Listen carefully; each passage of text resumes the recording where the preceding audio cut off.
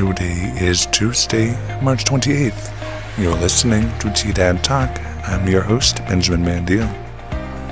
The weather is expected to be partly cloudy with a low around 30 degrees tonight, along with wind conditions with gusts up to 35 miles per hour. Now, here's your headlines for the day.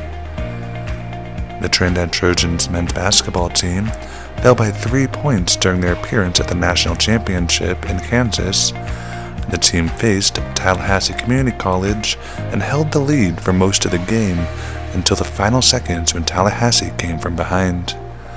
The loss comes after the Trojans took the Region 9 title for the second year in a row.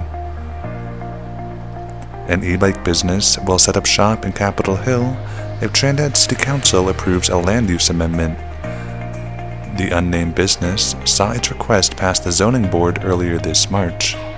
Council set a public hearing for the zoning change request for April 6 at 6 p.m. at Trinidad City Hall.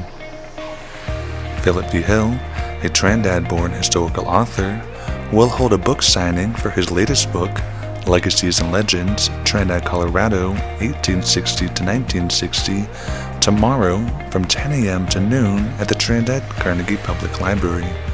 The latest release is his 8th book, focusing on Trinidad and Los Animas County.